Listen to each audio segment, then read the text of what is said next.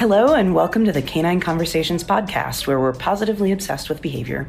Join certified dog trainers as we discuss case studies, explore training concepts, and interview experts in the field of behavior. Today's episode covers what trainers do differently than pet owners. We've identified 5 main points that we want to share with you: catching good behavior, management, engagement, addressing problem behaviors, and giving choices. I'm Ursa Acree, a co-owner of Canis Major Dog Training in Denver, Colorado, and I'm going to let my co-hosts introduce themselves. Hey guys, it's Marissa Martino, owner of Paws and Reward Dog Training in Boulder, Colorado. And I'm Kayla Fratt, the owner of Journey Dog Training, which is an online dog training business. All right, well, as trainers who specialize in coaching clients to work with their dogs, we're in a lot of homes and we observe a lot of dog-person relationships. So we get tons of opportunities to see what people are doing right and what they could be doing better. So over and over again, we notice some major differences between how experienced trainers work with their dogs day to day to get the behaviors that we want and how the average person approaches the same tasks. So in this episode of Canine Conversations, we're going to discuss some of those differences and shed a little bit of light on how you can support good behavior as a lifestyle in the same way that a trainer does. So we're going to start right off with catching good behavior. The first, and I think generally the simplest, and also maybe the most important thing that I think trainers do differently is that we catch our dogs doing good stuff all the time. I know personally, as a busy trainer and a parent, I don't carve out a ton of time for training on a daily basis, but what I do is make sure that I thank my dogs with reinforcement anytime I catch them doing something I like, such as laying calmly during dinner, pausing before going through the door, checking in with me on a walk, or things like that. Just any behaviors that I see that I'm like, I'd love to see more of that. So Kayla, talk to me about this concept with your dog. I know that, Barley, your Border Collie, is a very active dog who offers a lot of different behaviors. Is this something that you practice with him? Yeah, absolutely. I do this with my own dog, and it's also one of the first things that I recommend for new clients because it really helps get them out of that kind of correction mindset where they're constantly trying to catch their dog doing the bad thing and correcting their dog for doing the bad thing, and it helps them see when their dogs are doing good things and build up that good behavior. And the framework that I usually use to teach this with my clients is called SMART Times 50, which Kathy Sadeo brought to us in her book, Plenty in Life is Free. And that is the concept of counting out 50 different treats or pieces of your dog's kibble. And it's your job over the course of a day to distribute those to your dogs for 50 good things that you see out of your dog every day. And knowing that you need to catch your dog doing at least 50 good things a day helps you notice the things that they're already doing right. And this gets really, really reflexive really quickly for most people. And it's one of the things that I see trainers doing consistently pretty well. And when you've got a dog who's tough to live with, one of the big things that SMART Times 50 does is it helps you also learn how to catch kind of those least bad behaviors. So I'm sure we've all gotten those emails from clients who say, my dog barks 24/7. And we say, oh, really? All the time? And with SMART Times 50, it really starts being apparent pretty quickly that the dog actually does spend a fair bit of time doing other things that are less annoying than barking. And it might mean that at times you're catching the dog doing something that you still don't love, like perhaps the dog is still staring at the squirrel through the window, but he's not barking, and you can reward that instead. And again, one of the biggest things that we see here is that it really helps both the owners understand all the awesome stuff that their dog does already, and it helps the dogs understand what the owners want from them. And this all kind of comes back to a concept that I know Ursa has explained before, where there's a difference between a well-trained dog and a well-behaved dog. And this catching a dog being good really helps with the well-behaved dogs. And those are the dogs that we describe as easy to live with. Versus a well-trained dog is, we've all seen some of those dogs on video or whatever, where it's like the owner flicks their eyes in a given direction and that dog is immediately doing what the owner wanted it to do. And it's not that you can't be both well-trained and well-behaved, but many of us probably would value a well-behaved dog that's easy to live with over a dog that constantly needs to be told what to do but is extremely compliant with those cues. Yeah, and to be honest, I think most clients, when they're describing the dog that they want, they're describing a well-behaved dog, not necessarily a well-trained. the difference, the way I explain it, is well-trained, like you said, Kayla, is responding to cues, whereas well-behaved is just kind of generally easygoing and well-mannered. And I think that really is what most clients are going for. So I really feel like this approach helps support that. And then in addition, it's really easy to go on and do the training where you can ask for cued behaviors anytime you like. But I think this is sort of a foundational approach that builds a dog that's just a pleasure to live with, which is, like you said, what we all want. So great. Thanks for that input. We're going to move on to number 2, which is management. Excuse me. Another major difference that I see between trainers and pet owners is heavy management. So how many times have you all gotten an inquiry from someone who says something like, my dog constantly gets in the trash, or my dog steals things from off the counters, or my dog chews on the siding of my house when I leave him alone in the yard? And that's actually one that I've gotten. And you just want to go, oh my gosh, don't let him have access to any of that stuff. So I think as trainers, we naturally look at problem behaviors from the standpoint of how is the environment facilitating this behavior? And how can I arrange things in the environment so that it isn't happening anymore? And it's a very applied behavior analysis kind of approach, arranging the environment to create the behavior we want, or not create a behavior. But it's the pinnacle of work smarter, not harder. Yes, I could absolutely train my dog to leave the trash alone, but why would I spend the time doing that when I can just put the trash away in the cabinet? Marissa, let's talk about this. What do you think? Is that an approach that you take with your dog? Yes, it's so funny. I just got an email the other day from a client looking to do private training, and it was very much this, that she has a young dachshund mix. So this dog must be really agile and have longer legs because he keeps getting into the trash.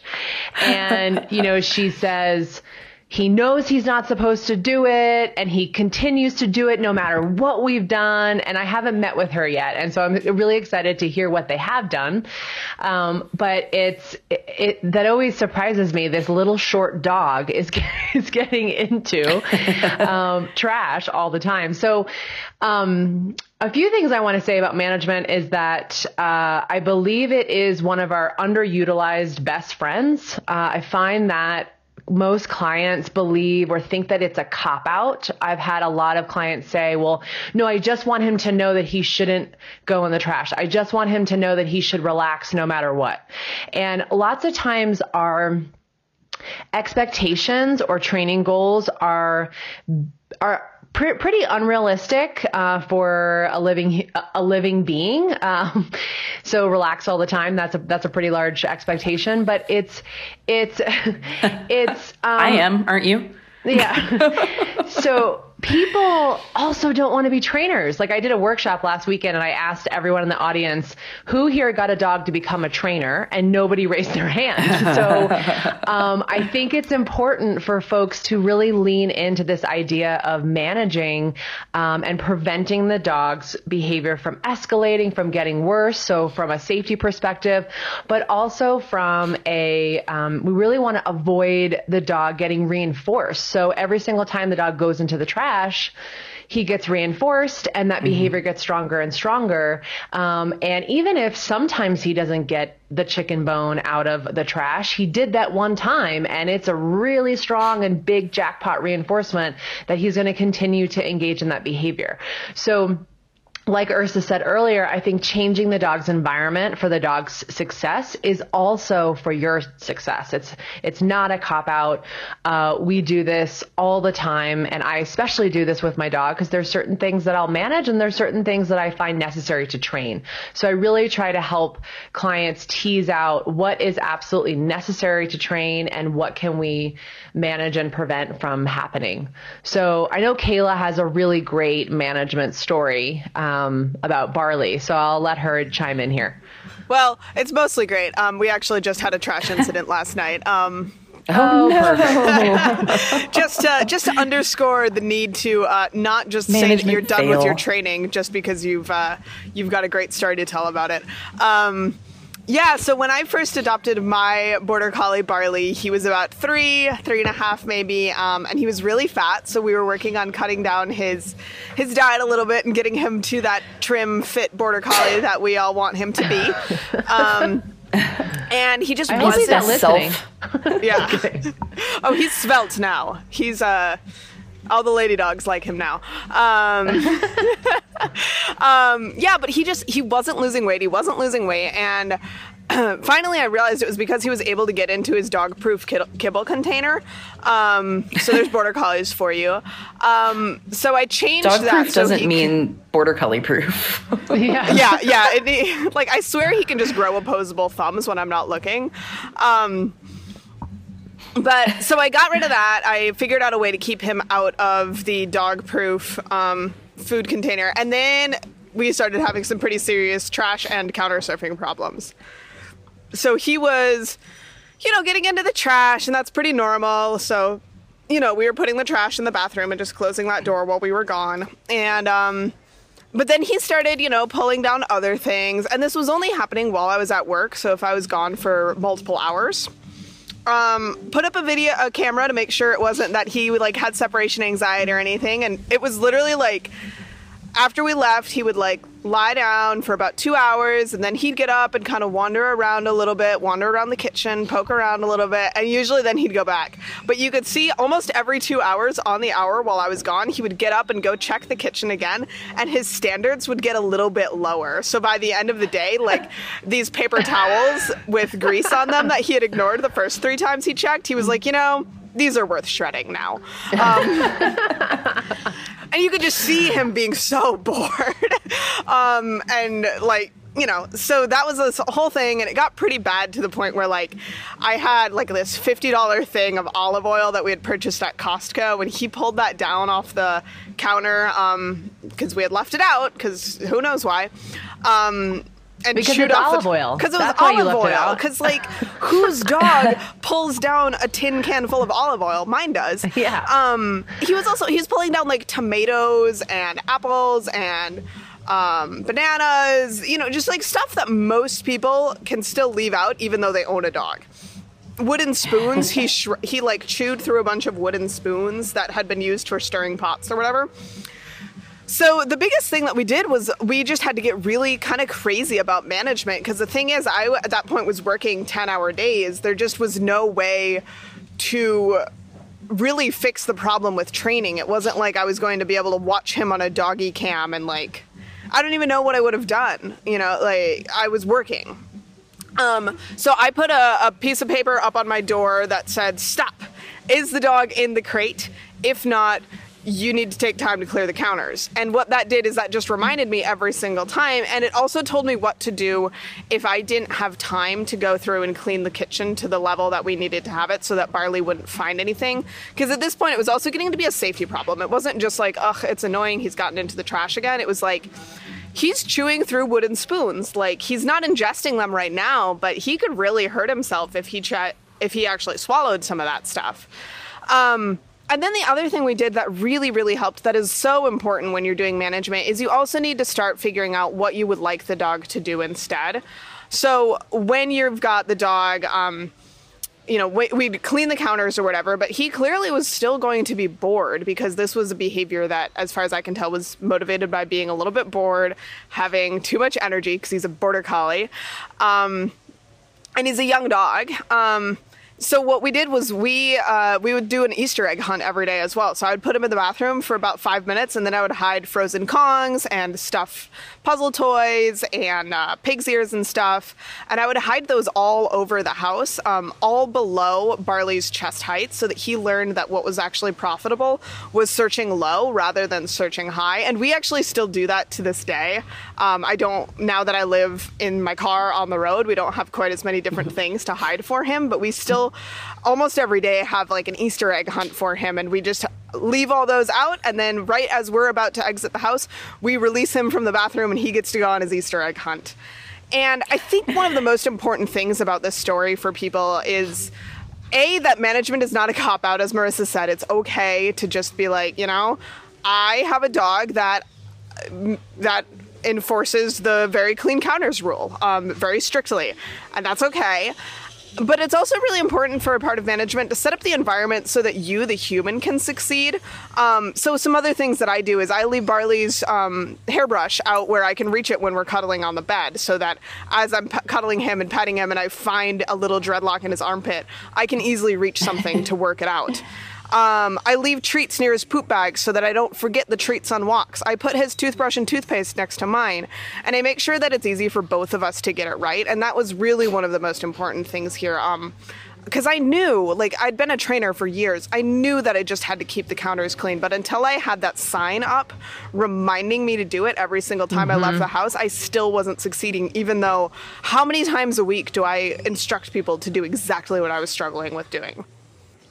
We are not perfect just because we are dog trainers. Nope.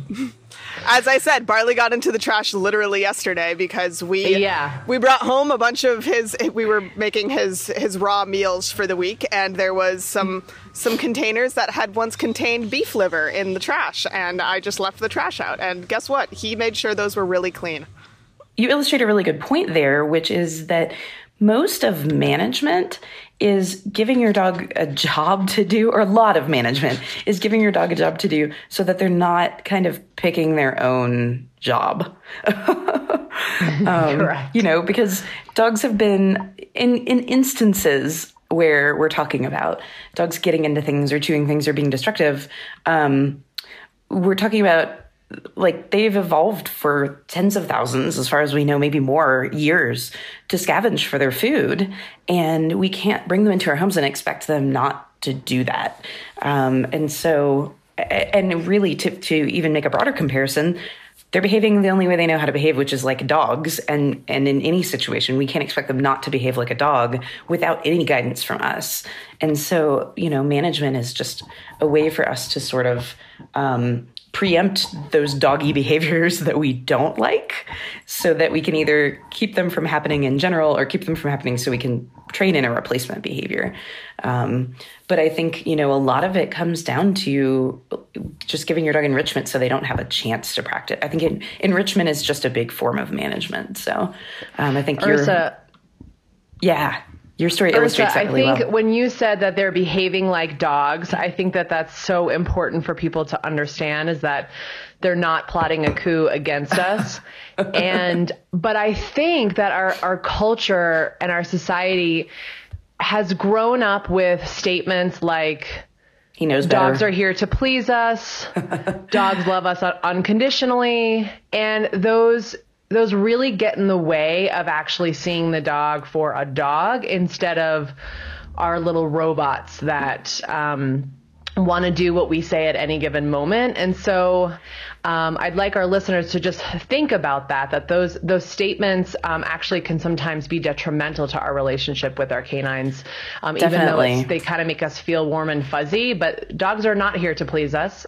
Well, and we're actually gonna talk a little bit more about that here in just a minute. I think that's an awesome point, and I want to hear more about that from you, Marissa. But first, we're going to talk a little bit about one of our sponsors.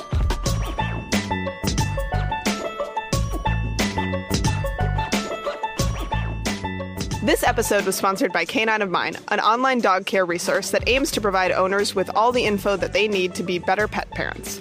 Canine of Mine has tons of great resources, from adoption guides and dog food recommendations to breed profiles and training tips. And a lot of those training tips and behavior resources are written by me, Kayla. I actually worked on creating the dog adoption guide and think it's pretty awesome. It's a 3-part guide, and in part 1, we created a scorecard that you can use to evaluate different dog adoption candidates and help you calculate the final score to find your dream dog. It's actually an adaptation of the score sheet that I literally used to find my current dog, Barley, and in my opinion, he's perfect. Parts 2 and 3 deal with how to help your dog adjust to his new home and what activities you should be doing in the first few weeks to bond together and get started off on the right paw. Canine of Mine also focuses on tons of really common owner FAQs, ranging from what to do if your dog eats a diaper to what kind of dog is best for marathon running owners. Canine of Mine is a fantastic resource for any dog owners looking to take better care of their canine. Check them out at canineofmine.com, and that is the letter K, number 9 of mine.com.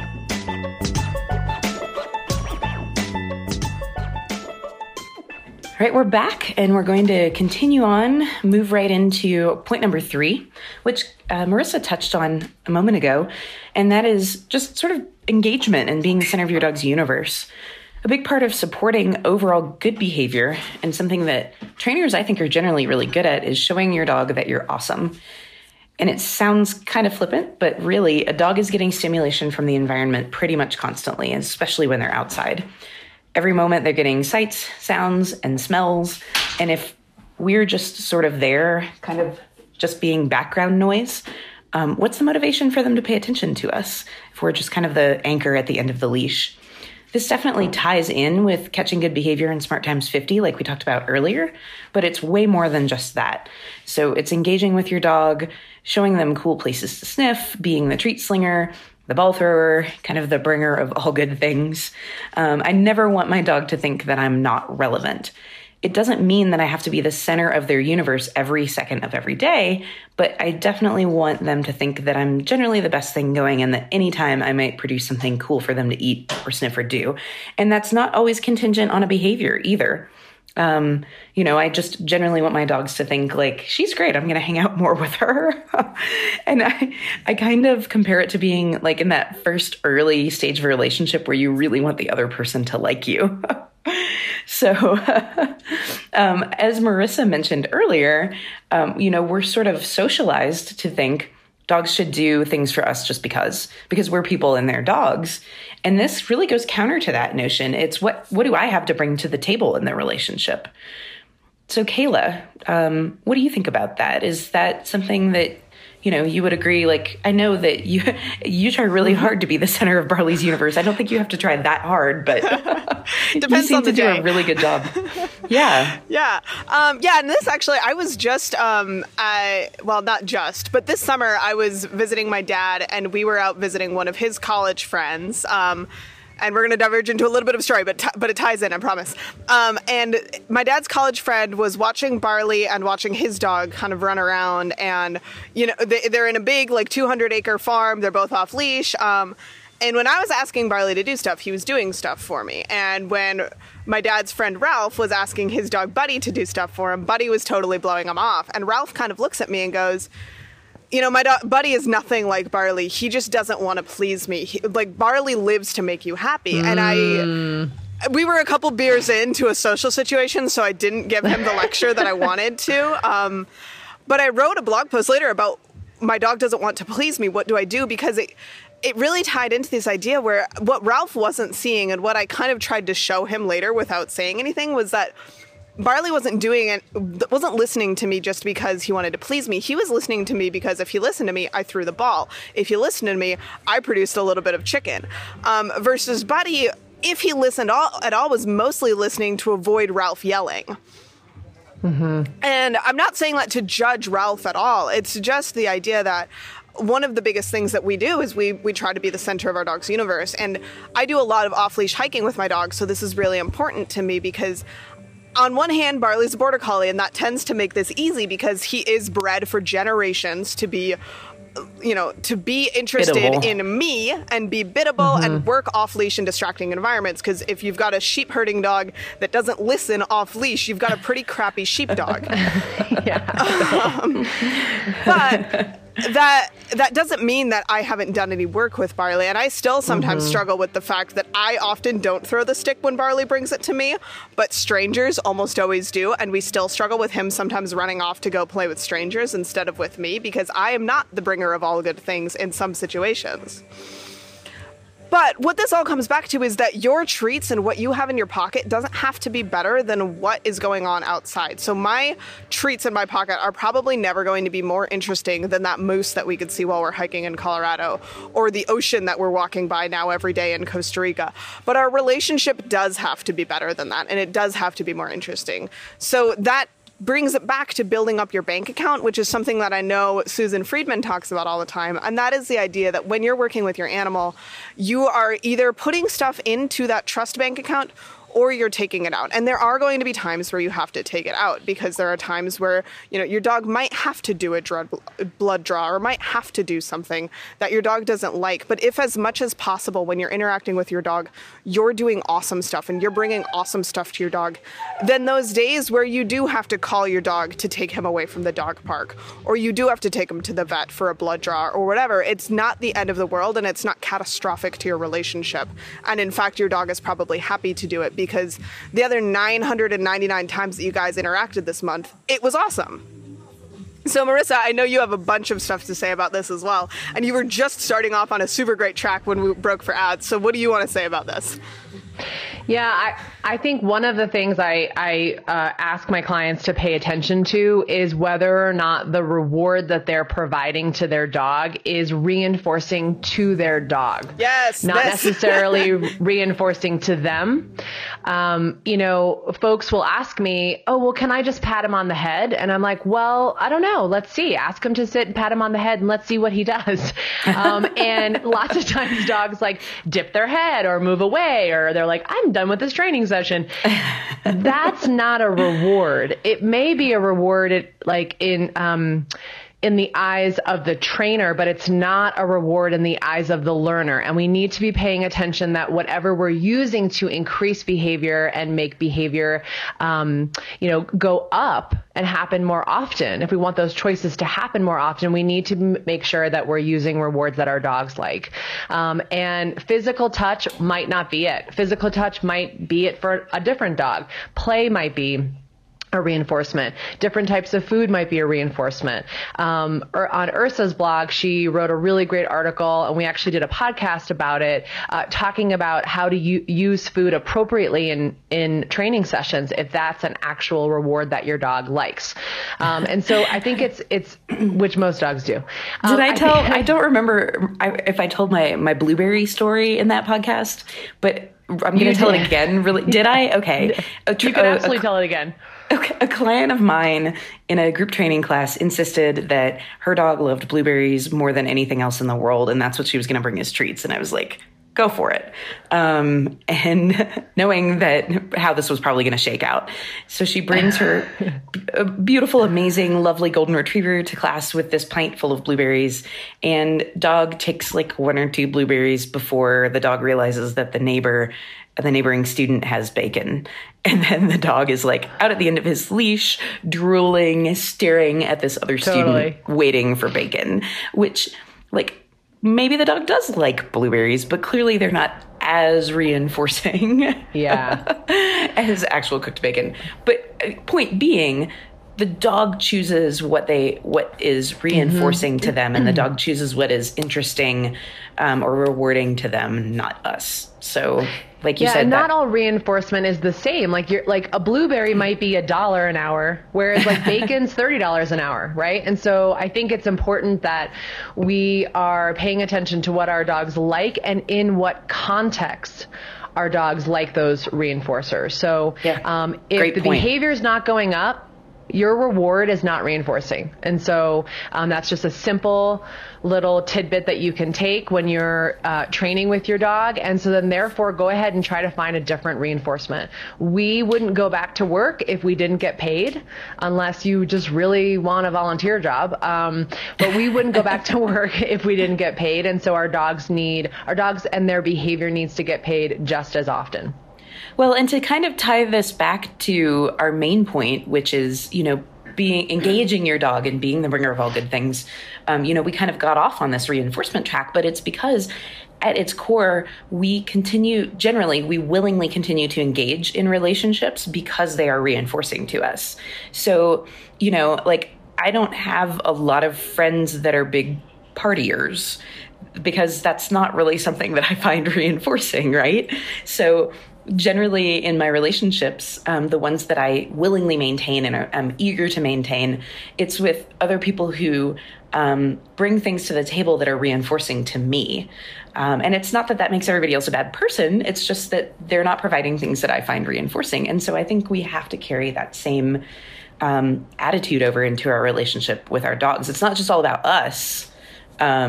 I know probably the example that I just talked about made it sound like it was, but hopefully I'm also bringing things to the table in those relationships that keep those people coming back to spend time with me.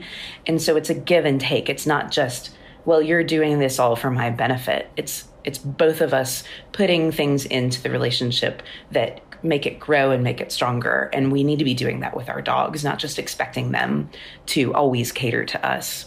So Kayla, did you have something else that you wanted to throw in there? I'm sorry.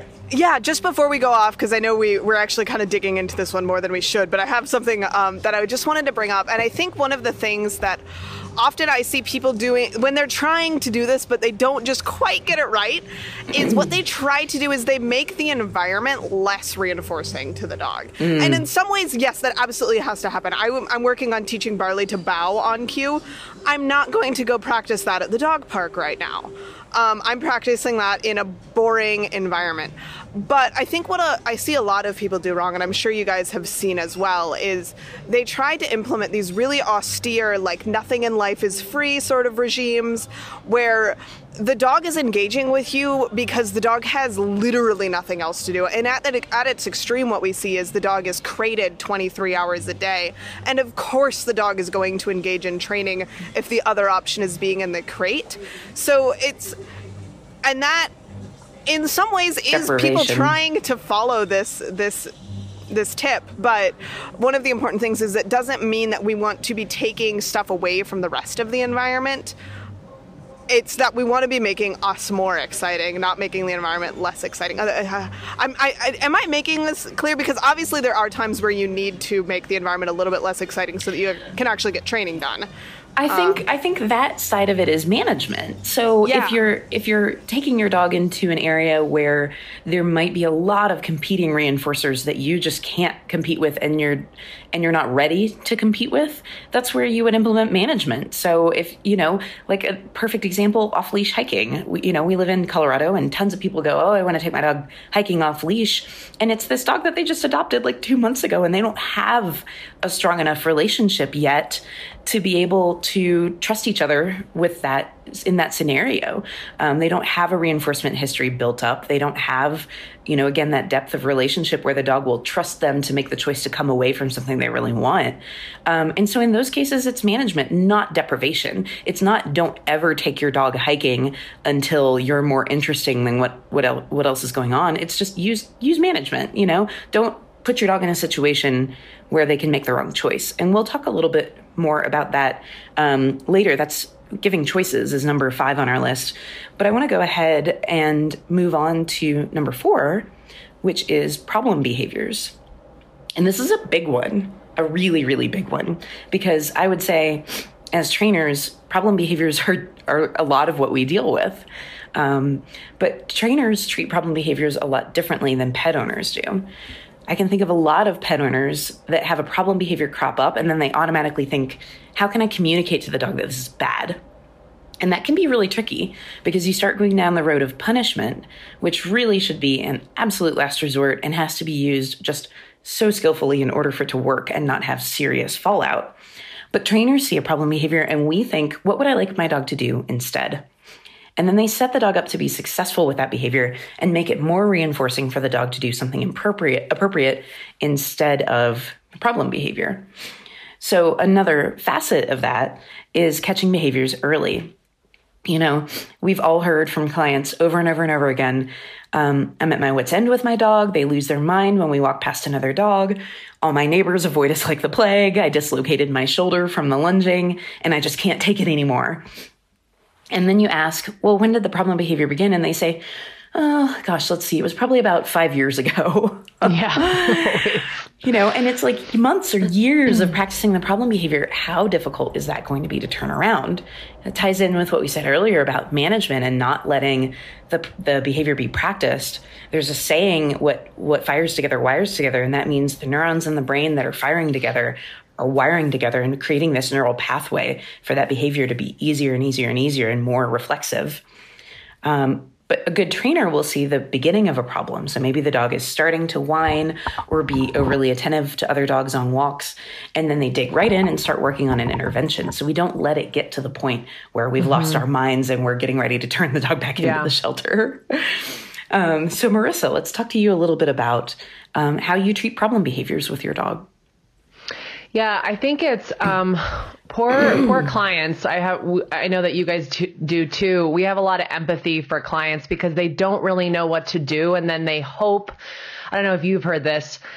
He'll grow out of this, right? They hope that this is just a phase, and doing really skilled dog training, especially when you have a problem behavior such as Ursa was talking about, like barking and lunging at another dog, or something that's emotionally concerning the dog and having them escalate to the point where they are very upset. It is really hard for our clients to actually know what to do. And I think that that's why it does become this, well, he started that 5 years ago, but I was keeping my fingers crossed right. that would actually get better. But in terms of counter conditioning, so changing the dog's association of that stimulus, I think it's really important to state that when your animal is concerned about, let's say, like my dog was barking and lunging at other dogs, he was very worried about the sight of other dogs. And it seems counterintuitive, but this is actually the better route to go, is to actually remove your dog from the stimulus so that they're not eliciting that really large barking and lunging behavior. We don't want to overexpose them and then punish the behavior. We actually want to train at a level that they feel comfortable, they can think, they can make different choices in the presence of that trigger. So sometimes my clients will say, whoa, I feel like I'm making my dog's world smaller and I'm not socializing him. And I usually say, well, actually you are socializing him to the trigger, but you're doing it at a level that he can handle. And so when I moved to Colorado 5 years ago, like we have been saying, there's off-leash hiking. I had to work really hard to help Sully feel really good in the presence of other dogs. And we started making his world smaller where he's feeling really good and we were getting different choices. And then we would gradually expand that world and socialize him to other dogs based on his reaction, not whether or not I wanted to move forward. So it seems counterintuitive, but it does work because you're setting your dog up for success and you're putting more positive experiences into the positive experience bank or the relationship bank that Susan Friedman talks about. So I think it's important to be mindful of how your dog is feeling during the training sessions.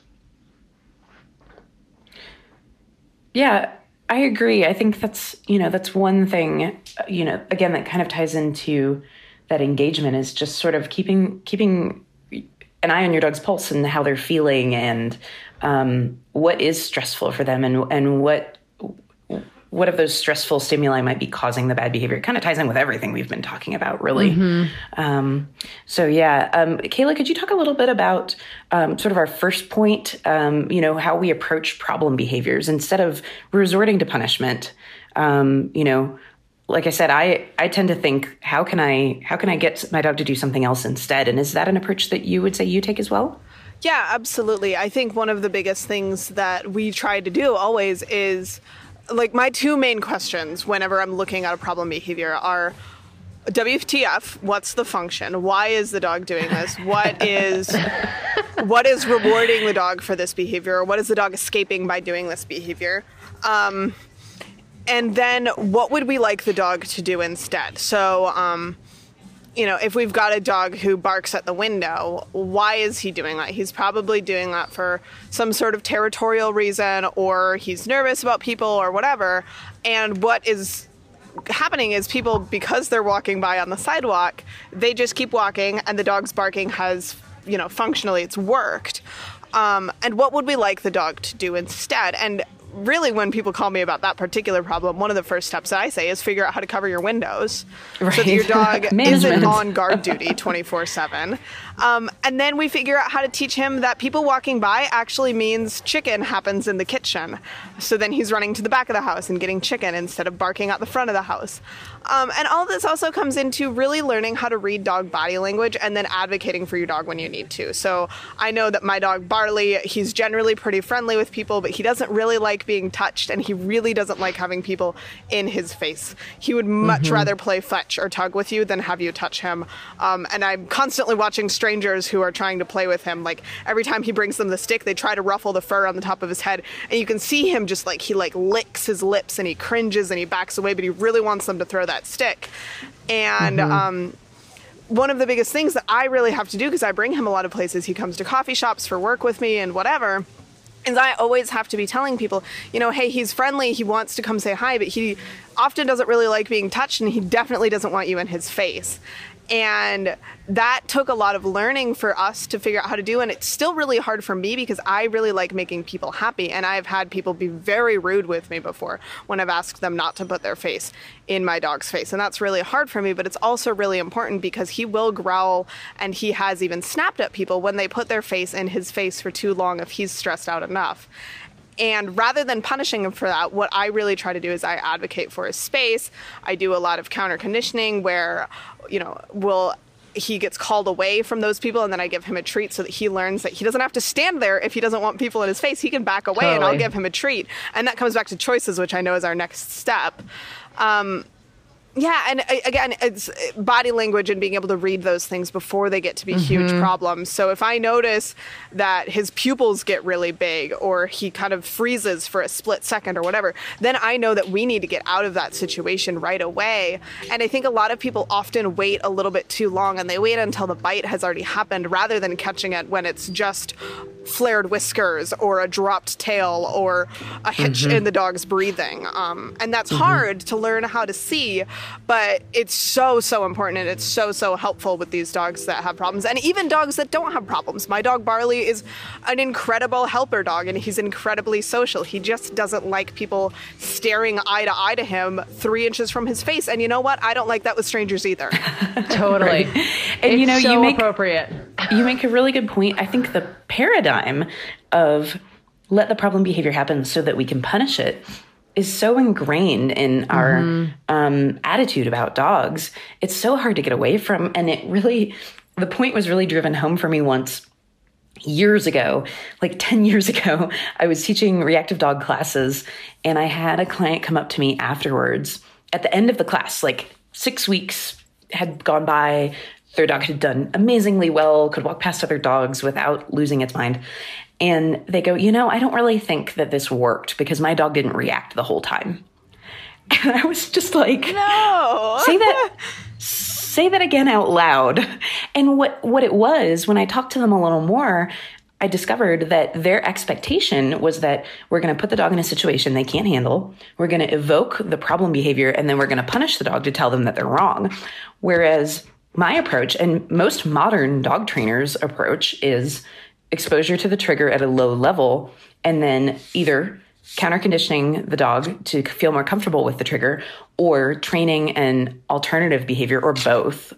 And hopefully never letting the dog go over threshold to where they're losing their mind because of all those things we talked about, because what fires together wires together, and because we're putting the dog in over their head. And, you know, it's interesting to see people really struggle with the idea of not punishing problem behavior, but helping the dog to learn how to make better choices instead. Because I think it's in our nature to want to say, like, no, that's wrong, quit doing that.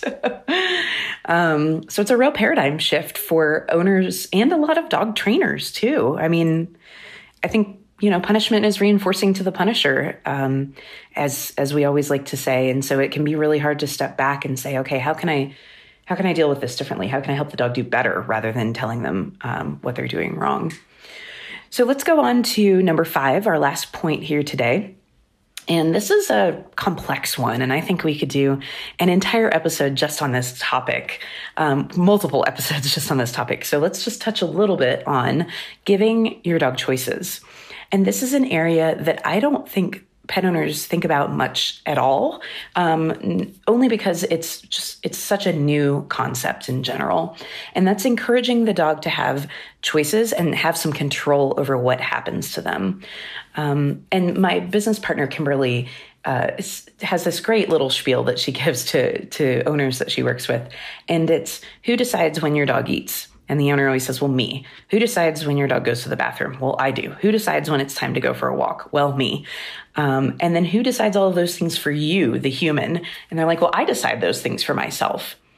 And that really illustrates the fact that like their dog has no say in what happens to them during the day. Even the tiniest little things about, their bodily functions are determined by us. So they get very little choice and control in their lives. And modern trainers and behaviors think of choice and control as crucial to an individual's emotional and mental well-being as food and water and safety. So with all the studies being done and knowledge that we're gaining in the field of animal cognition, we've really learned that dogs and other non-human animals aren't just input-output machines, but their emotions, as far as we can tell, are really similar to ours. And having control of what happens to them and learning that their behavior can control their environment is a crucial part of being emotionally well-adjusted. So the big way that this manifests for me as a trainer, and incidentally also as the parent of a toddler, is that there is no or else, either overt or implied in my training. So there's no do this or suffer the consequences, do this or face punishment. Now, that's not to say that I don't use negative punishment where I might remove something, to the example of my toddler, like, well, if you're going to break that, I'm going to take it away from you. But generally speaking, I try to use as little coercion or as little threat as humanly possible. And I almost always give my dogs the option to opt out of something that I've asked. So there are times where I may have to insist that they do something, like, in an examination situation where they have to go to the vet and have something unpleasant done. But more often than not, if I ask them to do something and they opt not to do it, I don't care. If it's a safety issue, if it's like we're going off leash and I'm worried that my dog is going to make the wrong choice if I ask them to come back to me, I don't let them into that situation. But on a day-to-day basis, like if I ask them to sit and they don't sit, not the end of the world. There is no reason for me to jump in and go, you know what, do it or else.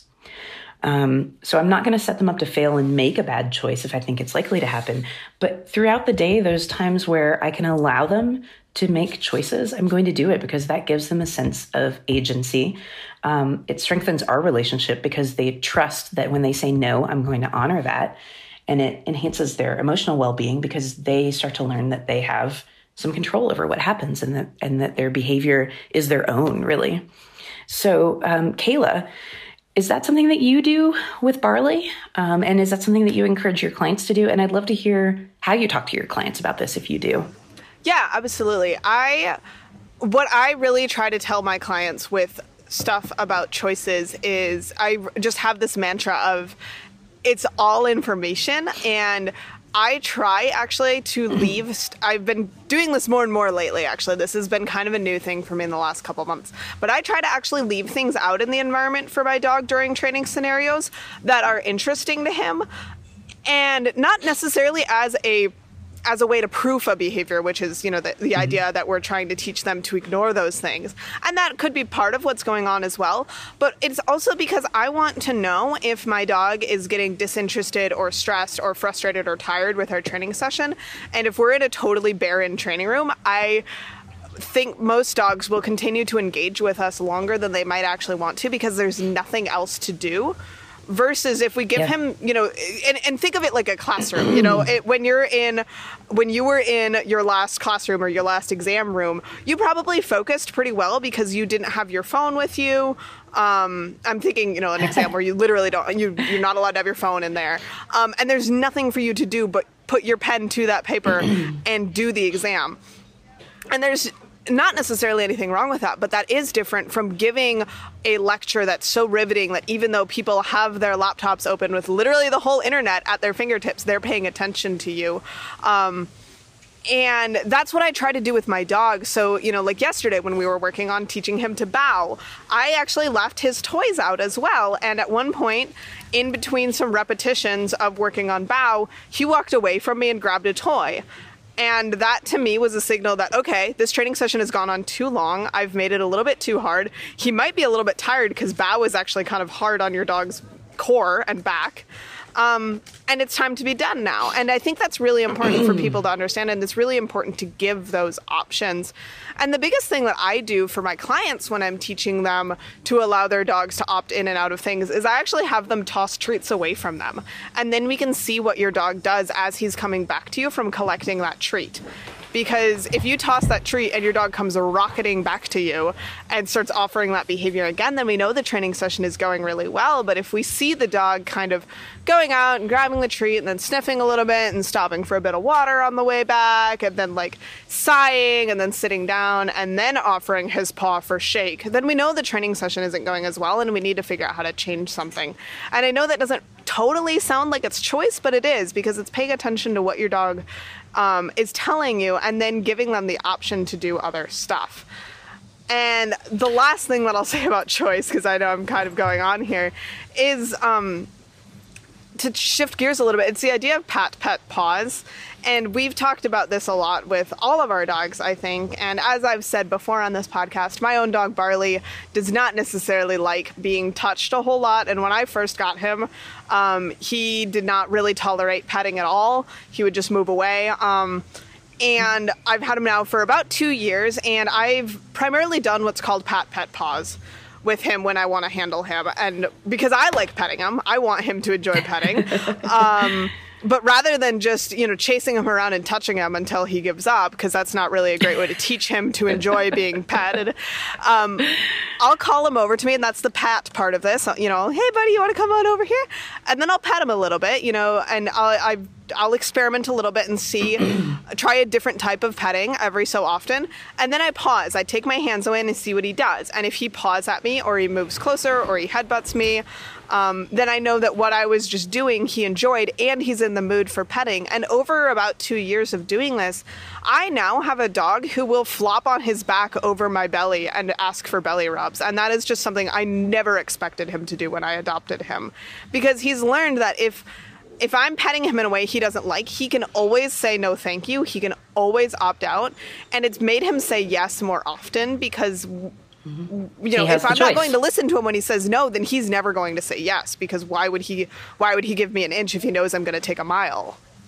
Yeah, absolutely. And I think it's hard for us to, as people who cohabitate with dogs, we really want to feel like our dogs want to interact with us when we want to interact with them, but remembering that they are individuals, autonomous individuals with their own thoughts and feelings and needs and wants is really important. And they might not always feel like being touched, just like we don't. Yeah. Well, that's a great point. And one other thing that I wanted to touch on really quickly was you talked about gathering information. And that's something I try really hard to stress to owners during training sessions, is especially when we're capturing, which is when we're in training, when we're waiting for the dog to kind of guess the right answer so we can provide reinforcement for it. When they're not doing it, that's okay. They're still learning what works and what doesn't work to get what they want. They're gathering information. There's no need for us to punish a dog for getting the wrong answer. If it's so crucial that we feel we need to provide punishment for the wrong choice, to me, that means we're putting our dog in over their heads and we're asking for too much and they're not ready for that situation. But when we're just training behaviors, sit, hand targeting, leash walking, that sort of stuff, there's no need for us to punish our dog for getting the wrong information or for making the wrong choice. They're gathering information is what they're doing, and they're learning what works and what doesn't. And all of that supports them in getting the right answer and making the right answer that much stronger when they do reach it. So yeah, and it lets us know what we need to do differently in our next training session to make it a little bit better. I was working on proofing the other day with Barley's off-leash stuff, and some horses walked by and he kept doing off-leash healing with me, and that was great. But then, 5 minutes later, a pelican dove into the ocean, And Barley broke after it. And it was like, okay, so horses we can do, pelicans we can't. Pelicans we need to we work can't. around pelicans still, which is They do great. look like I would giant rather have a dinosaurs. dog that chases pelicans than a dog that chases horses. All right, well, we've covered 5 main points, which include catching good behavior, management, engaging your dog, how to address problem behaviors, and giving dogs choice and control. I think we could come up with quite a few more examples of things that trainers do differently with their own dogs to support good behavior. And we could definitely revisit this topic in the future. We would love to hear your input. Trainers, what do you do differently from your clients that you think contributes to your household harmony? Email us at hello@canineconvos.com to chime in. We want to thank you guys so much for joining us today. I'm Marissa Martino, owner of Paws and Reward Dog Training in Boulder, Colorado, and you can find me online at pawsandreward.com. I'm Ursa Acree. I'm a co-owner of Canis Major Dog Training in Denver, Colorado, and you can find us online at canismajortraining.com. And I'm Kayla Fratt, the owner of Journey Dog Training. You can find me online at journeydogtraining.com.